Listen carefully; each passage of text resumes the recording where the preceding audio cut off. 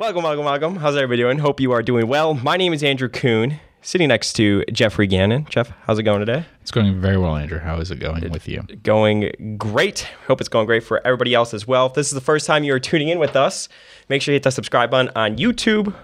Hit that subscribe button on the podcast app. And if you want to support us, give us 5 stars. That goes a very long way. We're definitely very appreciative of you doing that.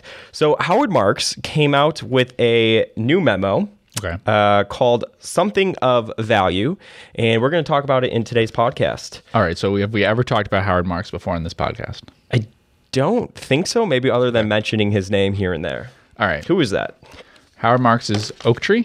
Oaktree Capital Management. Which is largely distressed debt, and he's involved in doing the philosophy, the overall investment philosophy and things more than individual selections there. If you look up 13Fs and stuff like that, you're going to see a bunch of their common stock positions. I think that's kind of stupid to focus on and suggest that people not do that. The same is like with Klarman, where people look at them like that's probably a small part of the portfolio. Mm-hmm. And some of it is probably, I haven't looked into it, but I'm guessing that some of it, of their stock portfolio is from distressed companies and stuff. I know that I've seen that they had stock in a utility in Texas, for instance, and that utility under a different name and stuff had gone through like a bankruptcy proceeding or something similar to it.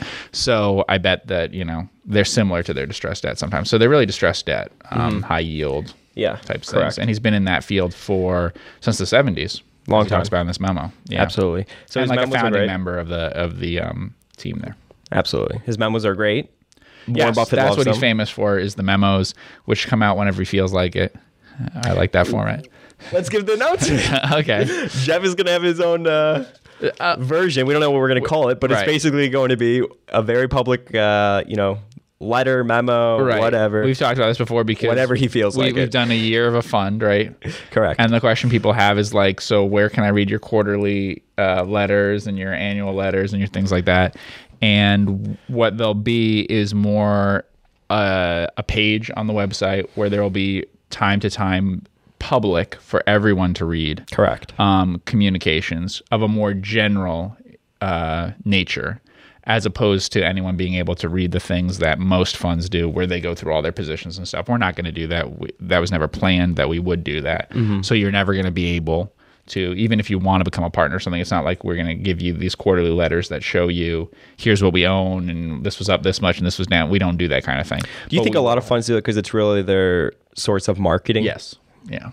Yeah. Even the ones that are like, don't share this, they want it to be shared. Yeah. I was going to say, how does that get leaked? They just send it everywhere like, please, or they send to Value, all these different like outlets. Other funds have a different marketing rule stuff, so that's more important to them. Correct. Because we have a different exemption. Correct. Yeah. Correct. Most funds use. Anyways, so this memo came out.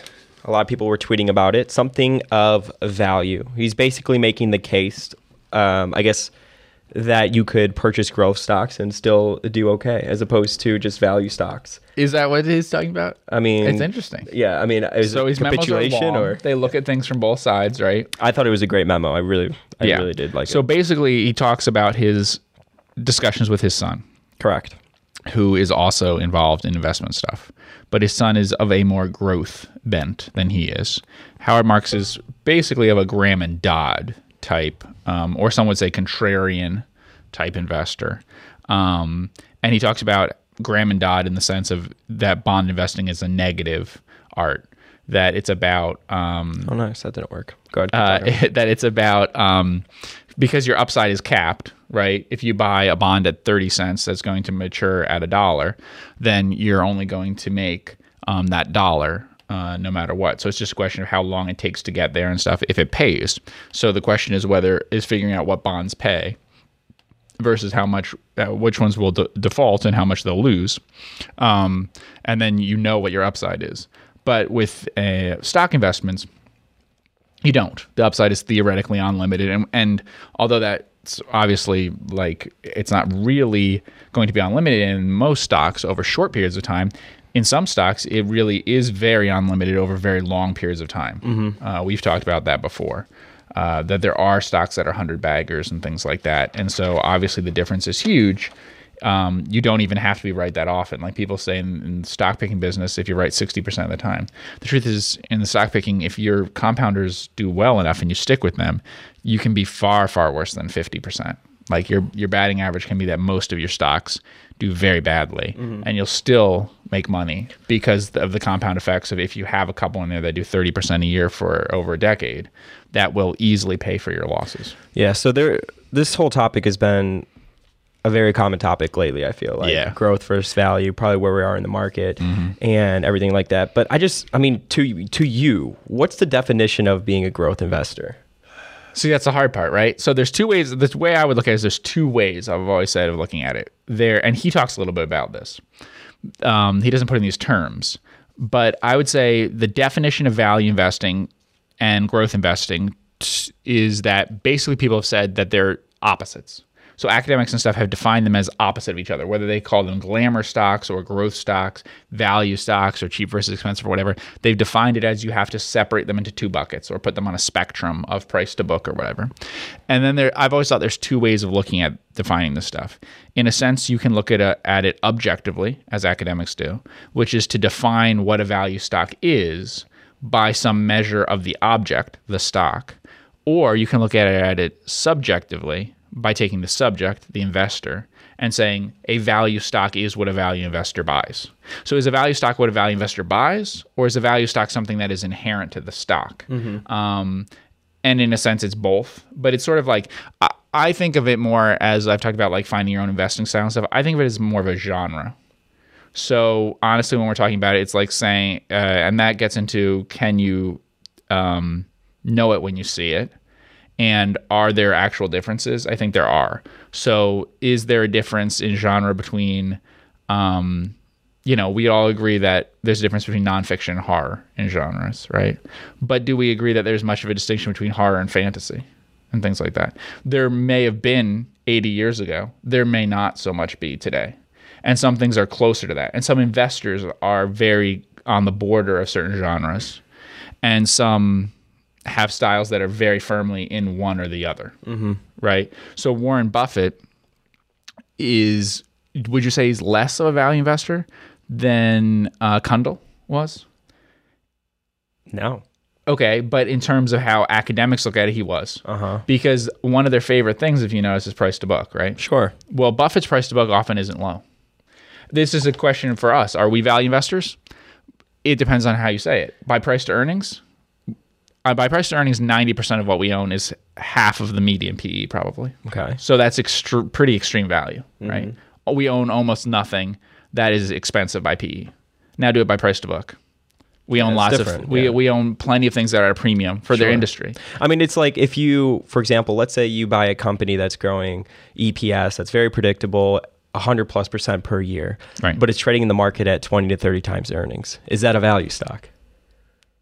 See, academics would look at it and say 20 to 30 times earnings, no. Right. But other people could look at it and say, if you're worried about the future, right? Finance is all about the future, the present value, the future cash flows. That could be a bargain. Right.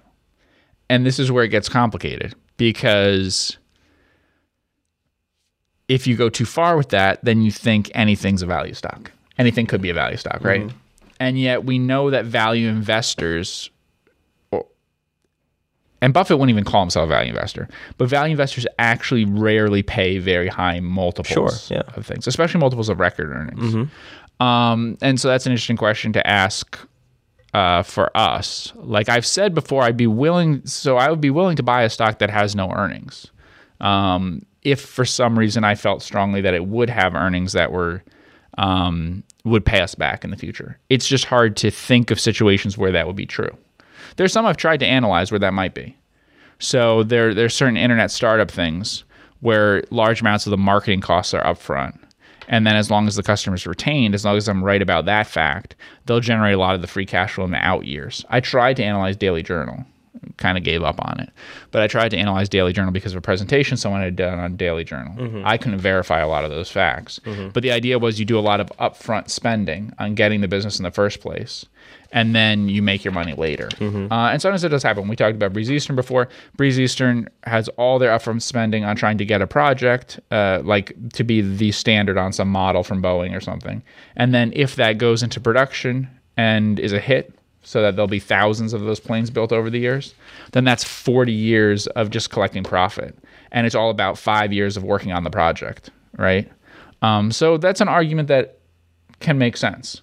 But then you have to kind of value how big that market is. Sure. And the problem that I see mostly with the arguments for the growth stuff, and there are some things I kind of disagree with in Marx's memo, or there's parts that I agree completely with, parts I agree some of the way, and some a little bit less. Okay, let's hear it. The one I agree with the least is that the economy has fundamentally changed, that the businesses are more asset light, that they'll generate higher returns, the things about scale, and particularly the idea that technological change is the highest now it's ever been. I don't believe that's true. When I started investing in the late 1990s. Okay. I would say technological change is less today than in the 1990s. Okay, but wasn't it more of a concept back then when it's more of a reality today? Because these companies do continue to scale, grow, generate tons of cash I would flow. read the early annual reports of Amazon. How fast was it growing? And how many industries was it entering where no one had ever sold that product online before and now is being sold online? Okay. I mean, Amazon was going into an industry. Amazon was disrupting Barnes & Noble, which itself had probably just disrupted the bookstore industry within the last 10 years. Okay. Things like that. And disrupting retailers and things like that. I also think that people underestimate how much in the past very strong companies have been disrupted because they don't remember that they were very strong. So, for instance, if you don't read books about the early department stores, you don't realize they were some of the best businesses around. So you don't know how in 1908 or something, having the best department store in a city was a license to print money. You just remember it later and don't ever remember that those department stores, those names of those people who are famous in each city and who have had all this money and stuff, you just remember them as as these businesses that existed that were that they were not like those that exist today that way. He talks about newspapers and stuff and how you could predict for a long time that the Washington Post would be successful. Can you predict the same thing about Facebook and Google and stuff like that? Maybe. I don't see them as fundamentally different as he does. I think we've talked about that before, but since the beginning, I think the economics of Facebook are awfully similar to the economics of a local TV station. They look like it, and their position is probably pretty similar that way. So I don't know about some of those things. Mm-hmm. And the other argument is if there are things that have that kind of scale possible, then you would be in winner-take-all type businesses, which means that a larger group of those things which you would predict future growth, high addressable markets and stuff, will fail more miserably than in past markets. Mm-hmm. So even if that was true, if there's, say, cloud storage or something, you're looking at 3 different companies that are all trying to serve the same enterprise customers to do that thing or whatever, the chances that some of them will end up broke and stuff would be higher if it really is winner take all for the first one in it. Because what you're saying is the market is like the market for newspapers, daily newspapers in a city. Well, the market for daily newspapers in a city eventually became 1 newspaper per city. So that's not how they started. Mm-hmm. If you go back to 1800 in some city, like Philadelphia or something, if we go back to like the days of the Revolution, there's a lot of newspapers. It's not even an oligopoly probably. By the time we get to 200 years later, you've eliminated everything but one. All the others are worthless. So that's the other argument. So like if you're saying whatever app you think is going to be successful, mm-hmm. if there's a few of them vying for that same business, then there becomes a bigger risk that some of them will be broke than there would be in an oligopoly type situation. So it becomes harder to define whether you should pay up for an addressable market of that size. We do this sometimes where I say, okay, what's the addressable market for Zoom or whatever? But there's a key thing you have to do at the end, which is what is the probability that they will reach it? Like reach the whole entire market? And that probability could be, what if that probability is 30%? Having a 30% probability of having 1 billion users is the same as having 100% probability of 300 million. Mm-hmm. So you have to do that last step of that with the probabilities. Whereas that's not true for many value stocks. When we look at some things, what's the probability someone will have as many customers or more in the future? Well, when you have a 95% retention rate and the market's growing a little bit, it's almost 100% chance you'll have at least the same number of customers. But what is value to you then? I've always thought that value... Because to me, when people just talk about the value side of things, to me, there's no context to it. Because I gave that example of a company growing 100+% EPS, very predictable, and trading at 20 times earnings. Is that cheap? 20 to 30 times earnings. Is that cheap? It's very cheap if... But people look at, they almost put a box over their head and just say, well, I'm a value investor, so it's a hard no. Well, it's very cheap if. And the if is... Yeah. Well, that's my point, the context part. Right, but it's scary. Honestly, it's scary, and if you look historically, companies that grow 100% a year are in general much riskier than companies that grow 15 or 20. Once you exceed about a 20% growth rate or something like that, and this depends on inflation, that's getting frightening because it means that there's too much change in your industry. So it works if it's a one-way door. And that's the thing you have to figure out with these companies. So when they say, now we talk a lot about if something could go viral, right? But the scary thing is, can a competitor do that? What you need is something that is virally adopted in the first place, that somehow spreads very fast, right? And then people don't want to switch after that. So everyone wants to switch very quickly to Facebook, and then they don't want to adopt something that's like it to replace it. You would have had to figure that out in a sense. Or you'd have to figure out that people will try Amazon, but then they'll stick with it. It's easy to overlook that if a fitness thing comes out, it's very likely everyone will adopt it this year, and then they'll stop. I mean, we talked, the good example of that is Atkins, right? So within a year or something, probably 20 million Americans adopted Atkins. And within another year or so, probably about 20 million Americans quit Atkins. Nice. So what if that happens with an online thing? And it will with some things, with some apps and stuff. So it depends on those things that they change and those that they don't. That's why I do compare something like Facebook to something like a newspaper, because it seemed to have similar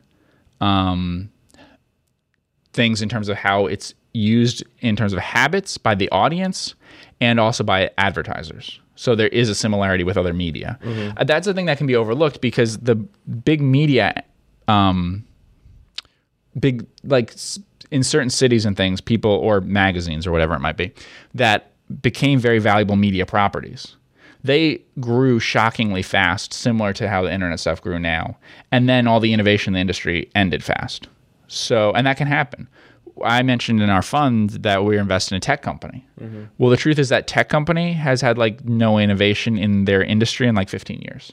So, but before that 15 years, in the last 15 months, probably before those 15 years, there was more change in the industry in 15 months than there would be over the next 15 years. And that happens in industry after industry. It'll happen in the things we consider tech today.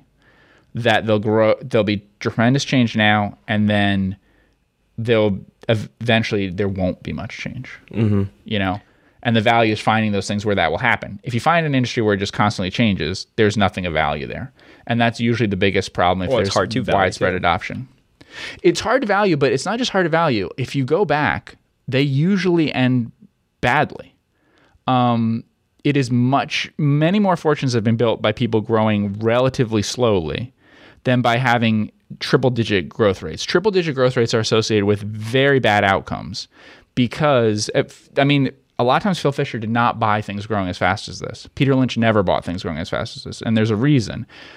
A few things is that unless they're capital light to the point of being free of need for capital, okay, you can't sustain growth rates more than about 30% or something through self-funding. So you need debt, right? So Tesla in their history, Tesla can't self-fund historically. They haven't been able to generate enough earnings to fund themselves, and Tesla doesn't grow anywhere near those sorts of rates that you're talking about, and hasn't.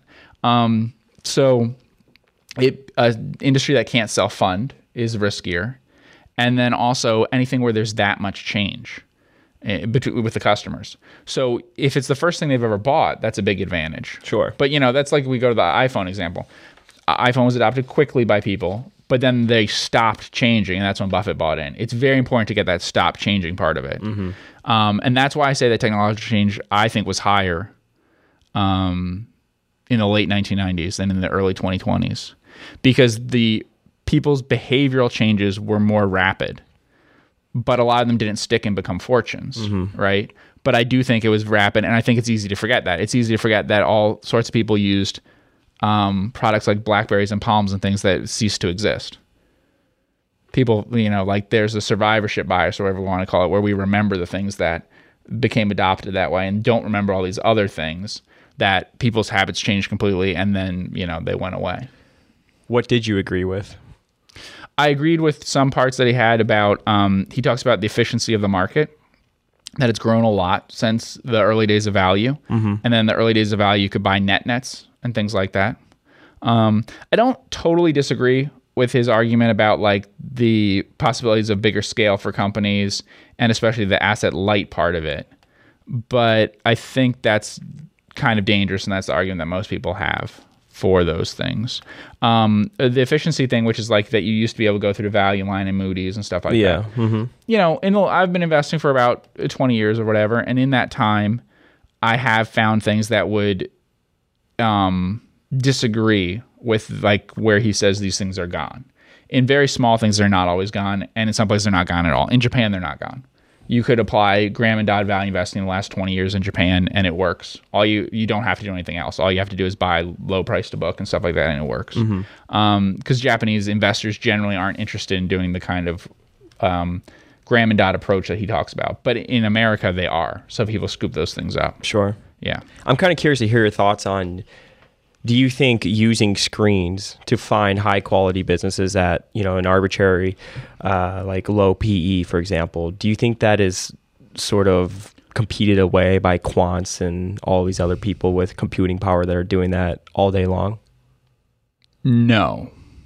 But he also says that would, outside of panics and stuff, he thinks that the idea of just screening isn't as effective today. And I don't know if I maybe disagree more with that. I have found in general that a lot of the things that I buy that have success screened, you could have found them on a screen. And it's hard to understand why. Is the trick to find them when they don't screen very cheap? It's a good question. I think it can be done, but what's odd is that a lot of things that I had the most success with screen cheap. In fact, the ones that I had really good success with, so the investments I had the most success with did screen cheap.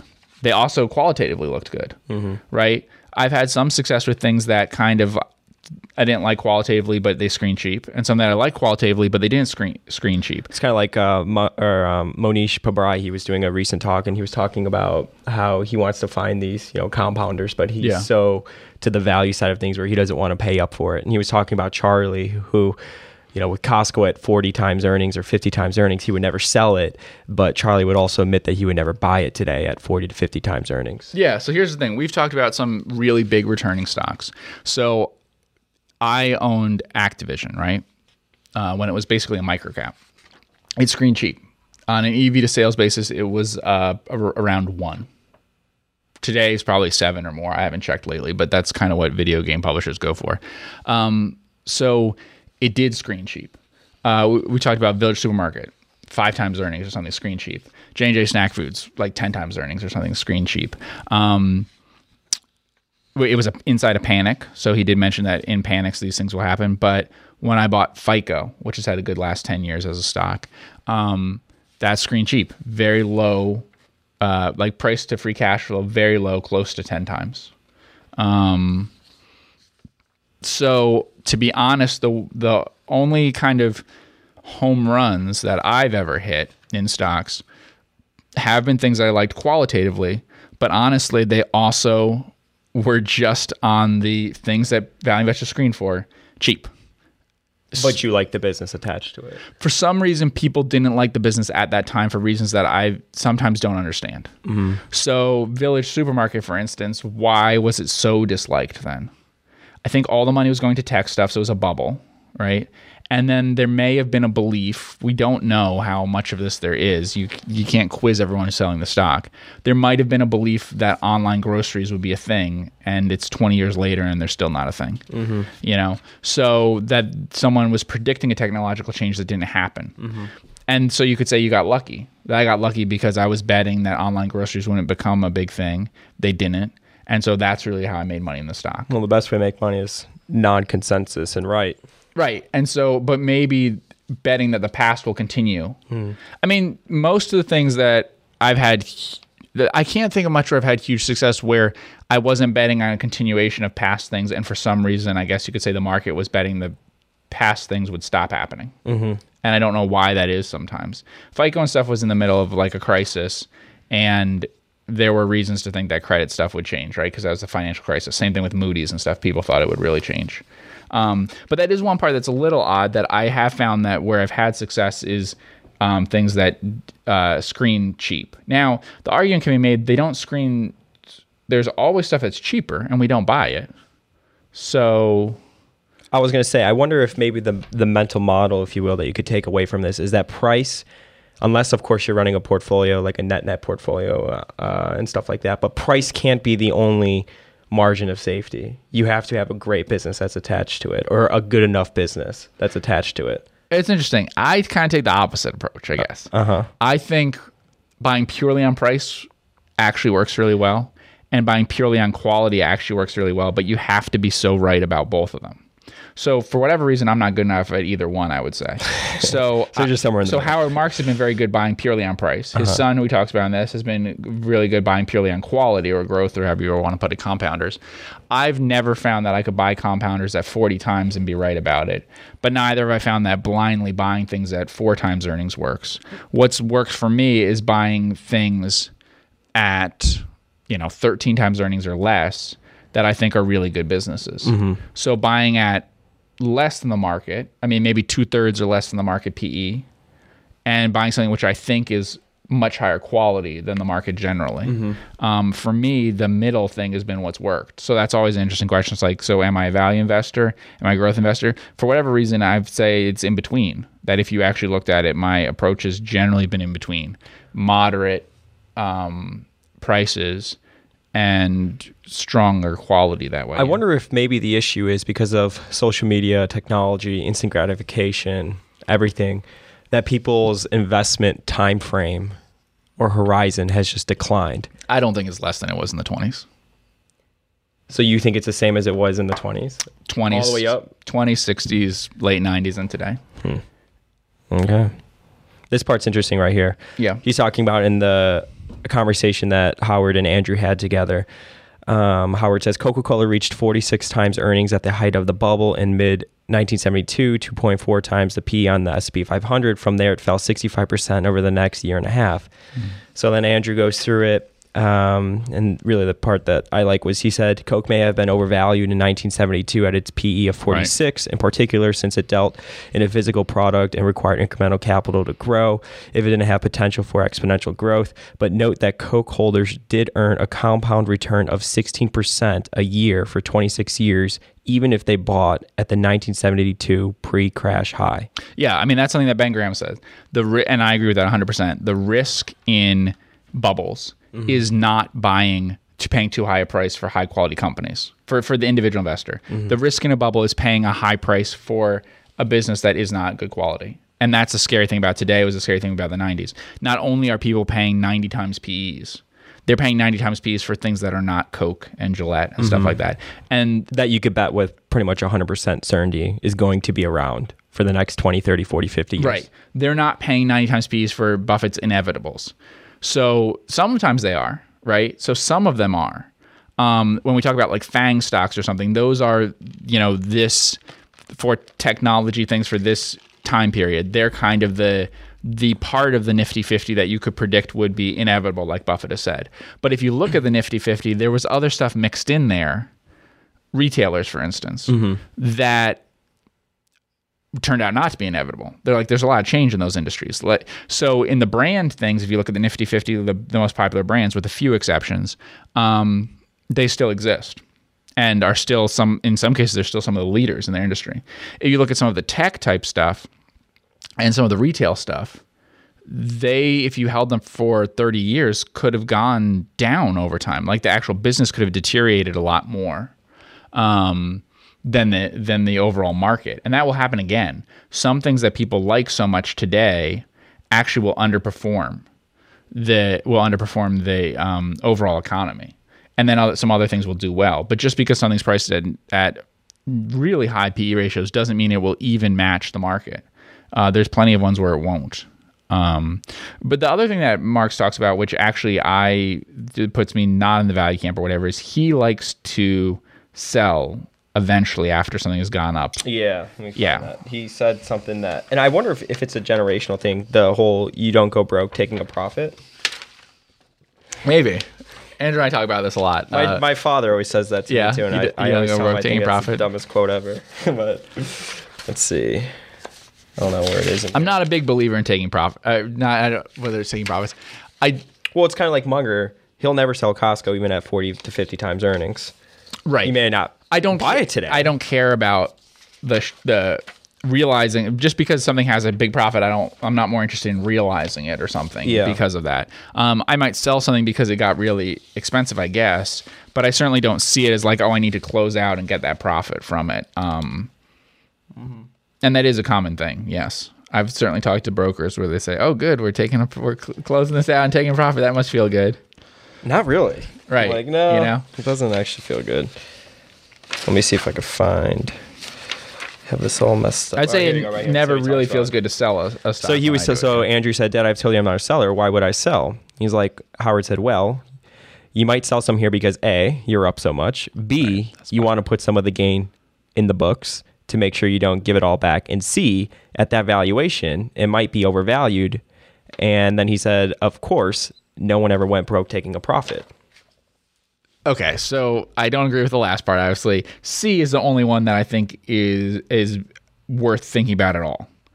At this valuation, it might be overvalued. Well, that is an appropriate reason for thinking about it. I'm quoting Monish a lot, but it's like his quote when he said you have to make sure the mistress is hotter than the wife. A lot of times the mistress is not hotter. Right. I don't think it's at all relevant that you have a huge profit in a stock. I don't think that matters. And like that you want to put it in the books and stuff like that. I don't agree with that part of it at all. Well, that's coming from his perspective, which he talked about the way that he looks at investing. It's very much kind of like quicker flips and stuff like that. It sounds like from the value camp. Yes. Mm-hmm. Yeah. But I don't know if that's like a part of value investing necessarily or not. I don't think Buffett's ever felt that way. I don't think in his entire career he's ever felt that way. No, I don't think even his early... I don't think Buffett would ever say, let's take a profit in this. I don't think that's a term that Buffett would understand. A good example of this is similar to me, that when people talk about the difference between income and capital is another good example that I see a lot, where people see a distinction when they're spending capital that they have saved versus income and things like that. That's the same sort of thing. I've never thought in that way, so I don't think... And that's what I mean here with Buffett. I don't think that Buffett would ever think that.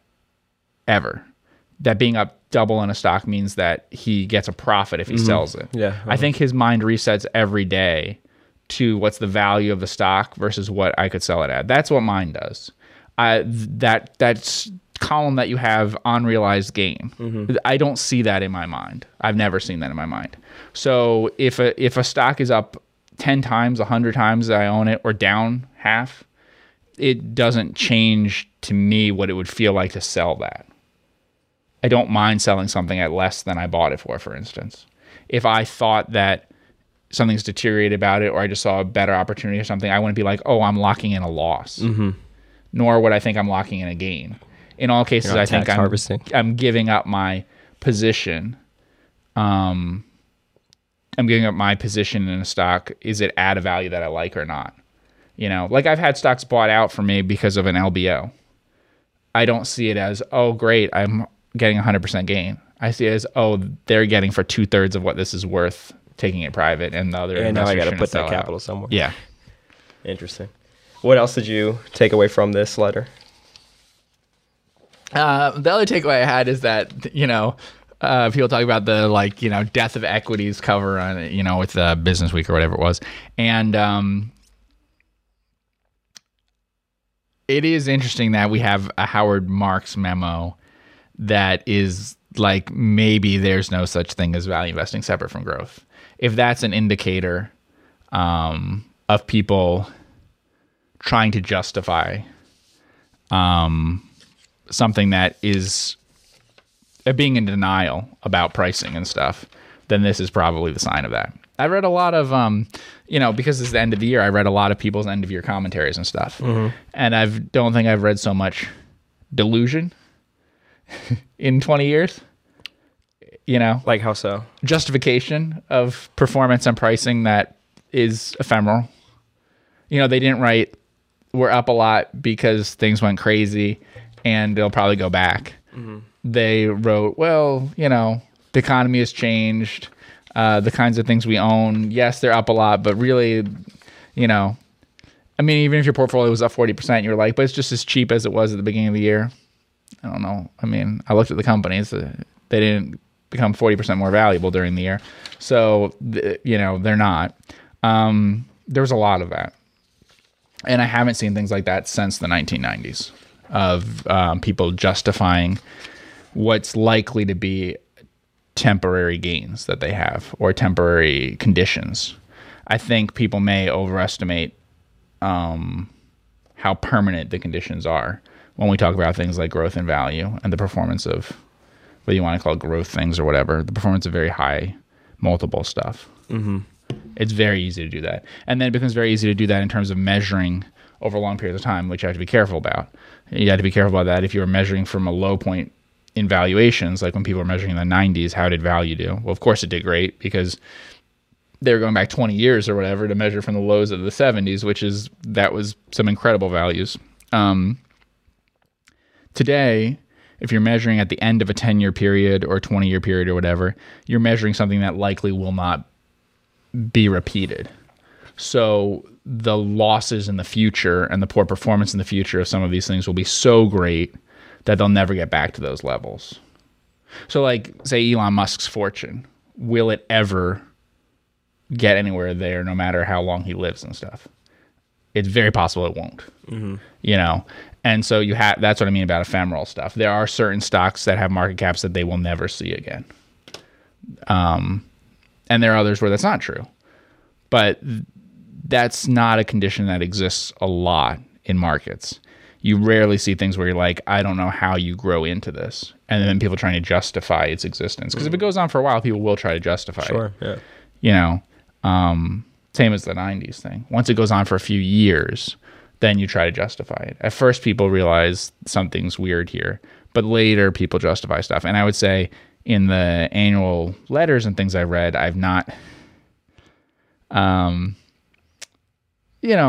people are very open-minded. How much of the success, though, is like George Soros's reflexivity? And you and I have talked about this. And Amazon could be a good example of that. They were awarded a stock that kept on going up because of the growth rates, and people kind of looked past standard GAAP profits. And along the way, they were able to build AWS. Yes. I don't think, we've talked about this before, I don't think Amazon would exist if it wasn't for the dot-com bubble. There's no way it could have funded that. So as good as Bezos is and his ideas and stuff, without the dot-com bubble, it wouldn't exist. So that's an example of reflexivity. Mm-hmm. That's the only reason it exists.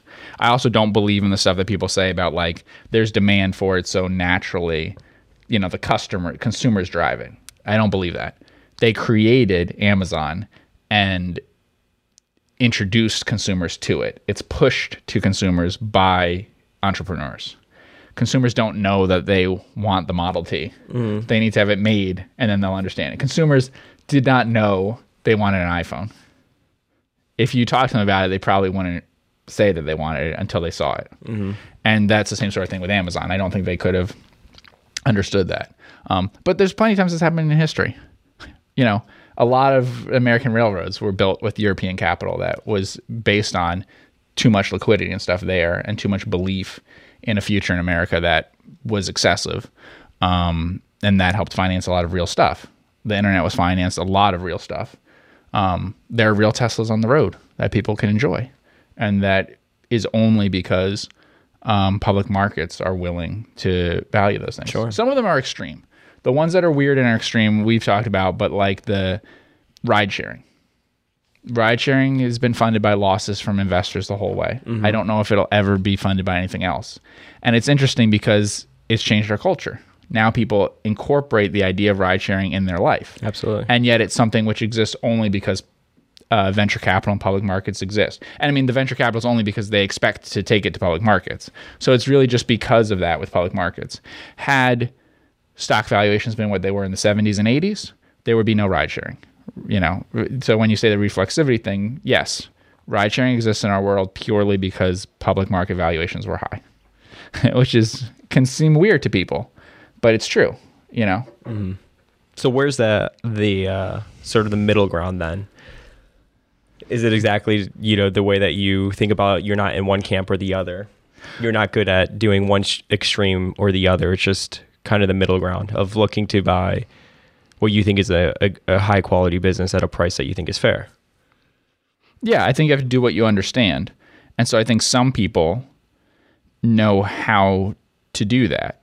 So some people could buy something that's pre-earnings maybe and have success with it. If they, the Phil Fisher type approach. Now, Phil Fisher never bought anything as speculative as we're talking about here. Or he didn't, those weren't his biggest positions. So if you understand the organization, you understand the product, and you're good at predicting those things. I mean, there's people who have success with venture capital. Mm-hmm. I don't know how to predict those things. Now, there could be, we've talked a little bit before, there could be exceptions. I think if someone had success already in banking or insurance or something, and they went to, say, I'm going to start up another one, then I could invest in that without any, having current financials on it. How would you think about growth then? You'd be very focused on probably the multiple you're paying today, but more importantly, the return on invested capital that the business generates. Well, so that's the biggest part, right? Because where you could get smoked in growth is multiple contraction. Well, yes, multiple contraction, but also a lot of these businesses will lose money. I mean, that's the thing that's the hardest to understand, is that it attracts competition to a greater extent than other industries. So very high growth rates attract competition, which pushes down your returns, leads to overcapacity in the industry and problems like that. I mean, to me, it's the market cycle. I haven't seen evidence that just because these things are asset light, that the barriers to exit are low. If your competitors are being if someone is willing to finance a competitor with losses, they may not exit for a very long time, despite the fact they're not tying up capital in the business. They may run losses. I've seen companies. There are still... We talk about that all the time, how scary it is if you're a company that's in that more mature state that's trying to generate cash flow and you're competing with a bunch of other businesses that, quite frankly, don't care to generate cash. I've seen some companies to this day who are public companies. They're very small public companies today, but their existence was because of the 1990s boom. That's how they started. They still have not been shut down. And at most, they made money for a few years in between. So most of their existence, they haven't made money. Several of them have no retained earnings. They've cumulative losses over 20 years, and they exist, and they plague their respective little market segment and hurt everyone else in there with overcapacity because of the 1990s. That was what created them. And no one destroyed them. Because once they existed, their executives still wanted to take salaries on it. No one said, let's wind it up and liquidate it. And it kept going and going. And occasionally when markets get hot again and stuff, they sort of get a higher valuation and stuff. But there's lots of other companies, of course, that turn into great fortunes for people. But it will lead to too many competitors in some industries. And that is like the bigger risk. So just having very high multiple is a big deal. That's where you can get hurt a lot in growth stuff, but quality growth. There's other stuff that is not so high quality. A lot of things that I see have losses still, and they talk about the break-even point. They don't talk about the possibility that things will top out for them before they reach that break-even point, and what that means if the company limps along for 10 years after that losing money. But that happened to some .com type companies. Yeah.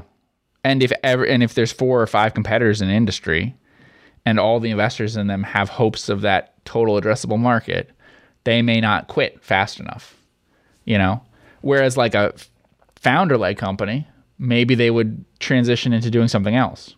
Maybe they would say, okay, this didn't work. I've got to find something else. I've got to find some way to actually make money. So let me take my capital and stuff and pivot into something else. That's what Buffett did with textiles with Berkshire. If you imagine if you had a business as bad as textiles with Berkshire, but you realize that every once in a while people value textiles really highly, then you stay in the market. You know, you'd say, oh, well, maybe I'll get a good valuation one day, you know? So it will create some problems like that in some industries where people don't go away. I always talk about barriers to exit. I'm not sure that some companies will exit as fast. One thing that was really helpful in the 2000 stuff is... So explain barriers to exit for people that haven't heard you the barriers talk to about entry into an industry are why companies wouldn't enter the industry. Very important. But very, very important is also how easy is it for companies to get out of the industry and how willing are they to. The best industries are, or industries that are pretty good, are going to be industries where people are willing to call it quits and get out of your industry. The worst industries you could imagine are, for some reason, people are irrationally staying in the industry. So like old tech stuff that does okay today is purely because, like the electronics boom of the 60s and stuff, got oversaturated with stuff in defense stuff and things like that. So if you look, the companies that provide electronics into defense things and certain old tech and that stuff, actually some of them make money. Why do they make money? Because there used to be 20 competitors and now there are 2. Their competitors were rational. They were willing to exit. The defense contractors and stuff got out of that business when they owned things in it. People, sold off those assets, whatever. If they hadn't done that, then you'd have a problem. And so things consolidate and rationalize over time because people are willing to exit the industry. There's a very scary quote from the CEO of ARC where he said in his most recent earnings call, he said... ARC Restaurants. ARC Restaurants, yeah. He said, well, here's the thing. If you lose a restaurant in New York, I always say that it's not going to become, a bank branch and stuff. It's not going to become something else like that. It's going to become another restaurant in New York City. So yes, this COVID thing takes out so many restaurants. If we lose a third of the restaurants in New York City, that will mean that for those that are left, they will bounce back quicker for a time. But it's such a dream of people to own a restaurant in New York City and stuff that they will enter that industry. Mm-hmm. And they'll do it again, even if it doesn't make financial sense, and they'll depress our returns again. So we always have to be ready for the fact that there'll be overcapacity, basically, in restaurants. And there are other industries where that's not true. Not everyone is excited about getting into, landfill business or something. So there are industries where it can be more rational that way. And so some industries, you have your sexy industries and your industries that aren't very sexy. And those that are very sexy will draw in too many competitors, and especially the public markets and things like that. And they can get, you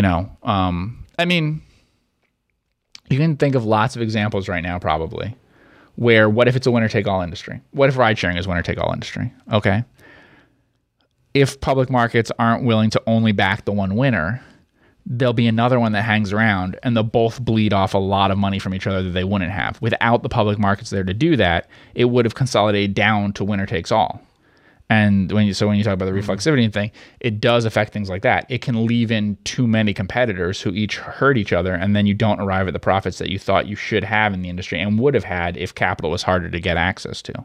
The thing that was helpful in the 90s boom is that money got so tight, so hard to borrow and everything for companies. I mean, Amazon had junk bonds and stuff. After it was already a really successful concept, it was very poor credit rating. So once that happened, the market really cut off funding in such a way to kill so many of them that laid the ground for more entrepreneurship that would lead to good returns and things in future years. Without that culling of all those businesses in the early 2000s, you wouldn't have had the ground laid for such a big comeback. And in most countries around the world, I would say, something like that does not happen. If they have a boom, they don't so slaughter almost everything that isn't successful in a matter of a few years, like what was done in the early 2000s, as to lay the groundwork for another boom so quickly afterwards. And that's really important in getting rid of those companies and getting them to exit and all that kind of stuff. And so many changed their business models and so many liquidated. There were so many net nets. In the early 2000s, there were hundreds of net nets for a couple of years there, and most of them were .com. Got it. Cool. Well, I want to thank everybody so much for joining in with the both of us here today on the Focused Compounding Podcast. If you're watching this on YouTube, I'll put the memo in the show notes, and be on the lookout for Jeff's own version of whatever comes to his mind that he wants to write about. I did say to him, I was like, were you going to talk a lot? Is it going to be more macro? I mean, what are you going to talk about? And he said, you're going to figure it out, because I don't picture you writing a lot about macro stuff. Okay. But we'll see. So I look forward to reading what you are going to write and put out there on the internet. But I want to thank everybody so much for tuning in with us. Make sure you hit that subscribe button. If you want to support us, the best way you could do that is by giving us 5 stars on the podcast app. Thank you so much for tuning in, and we will see you in the next podcast.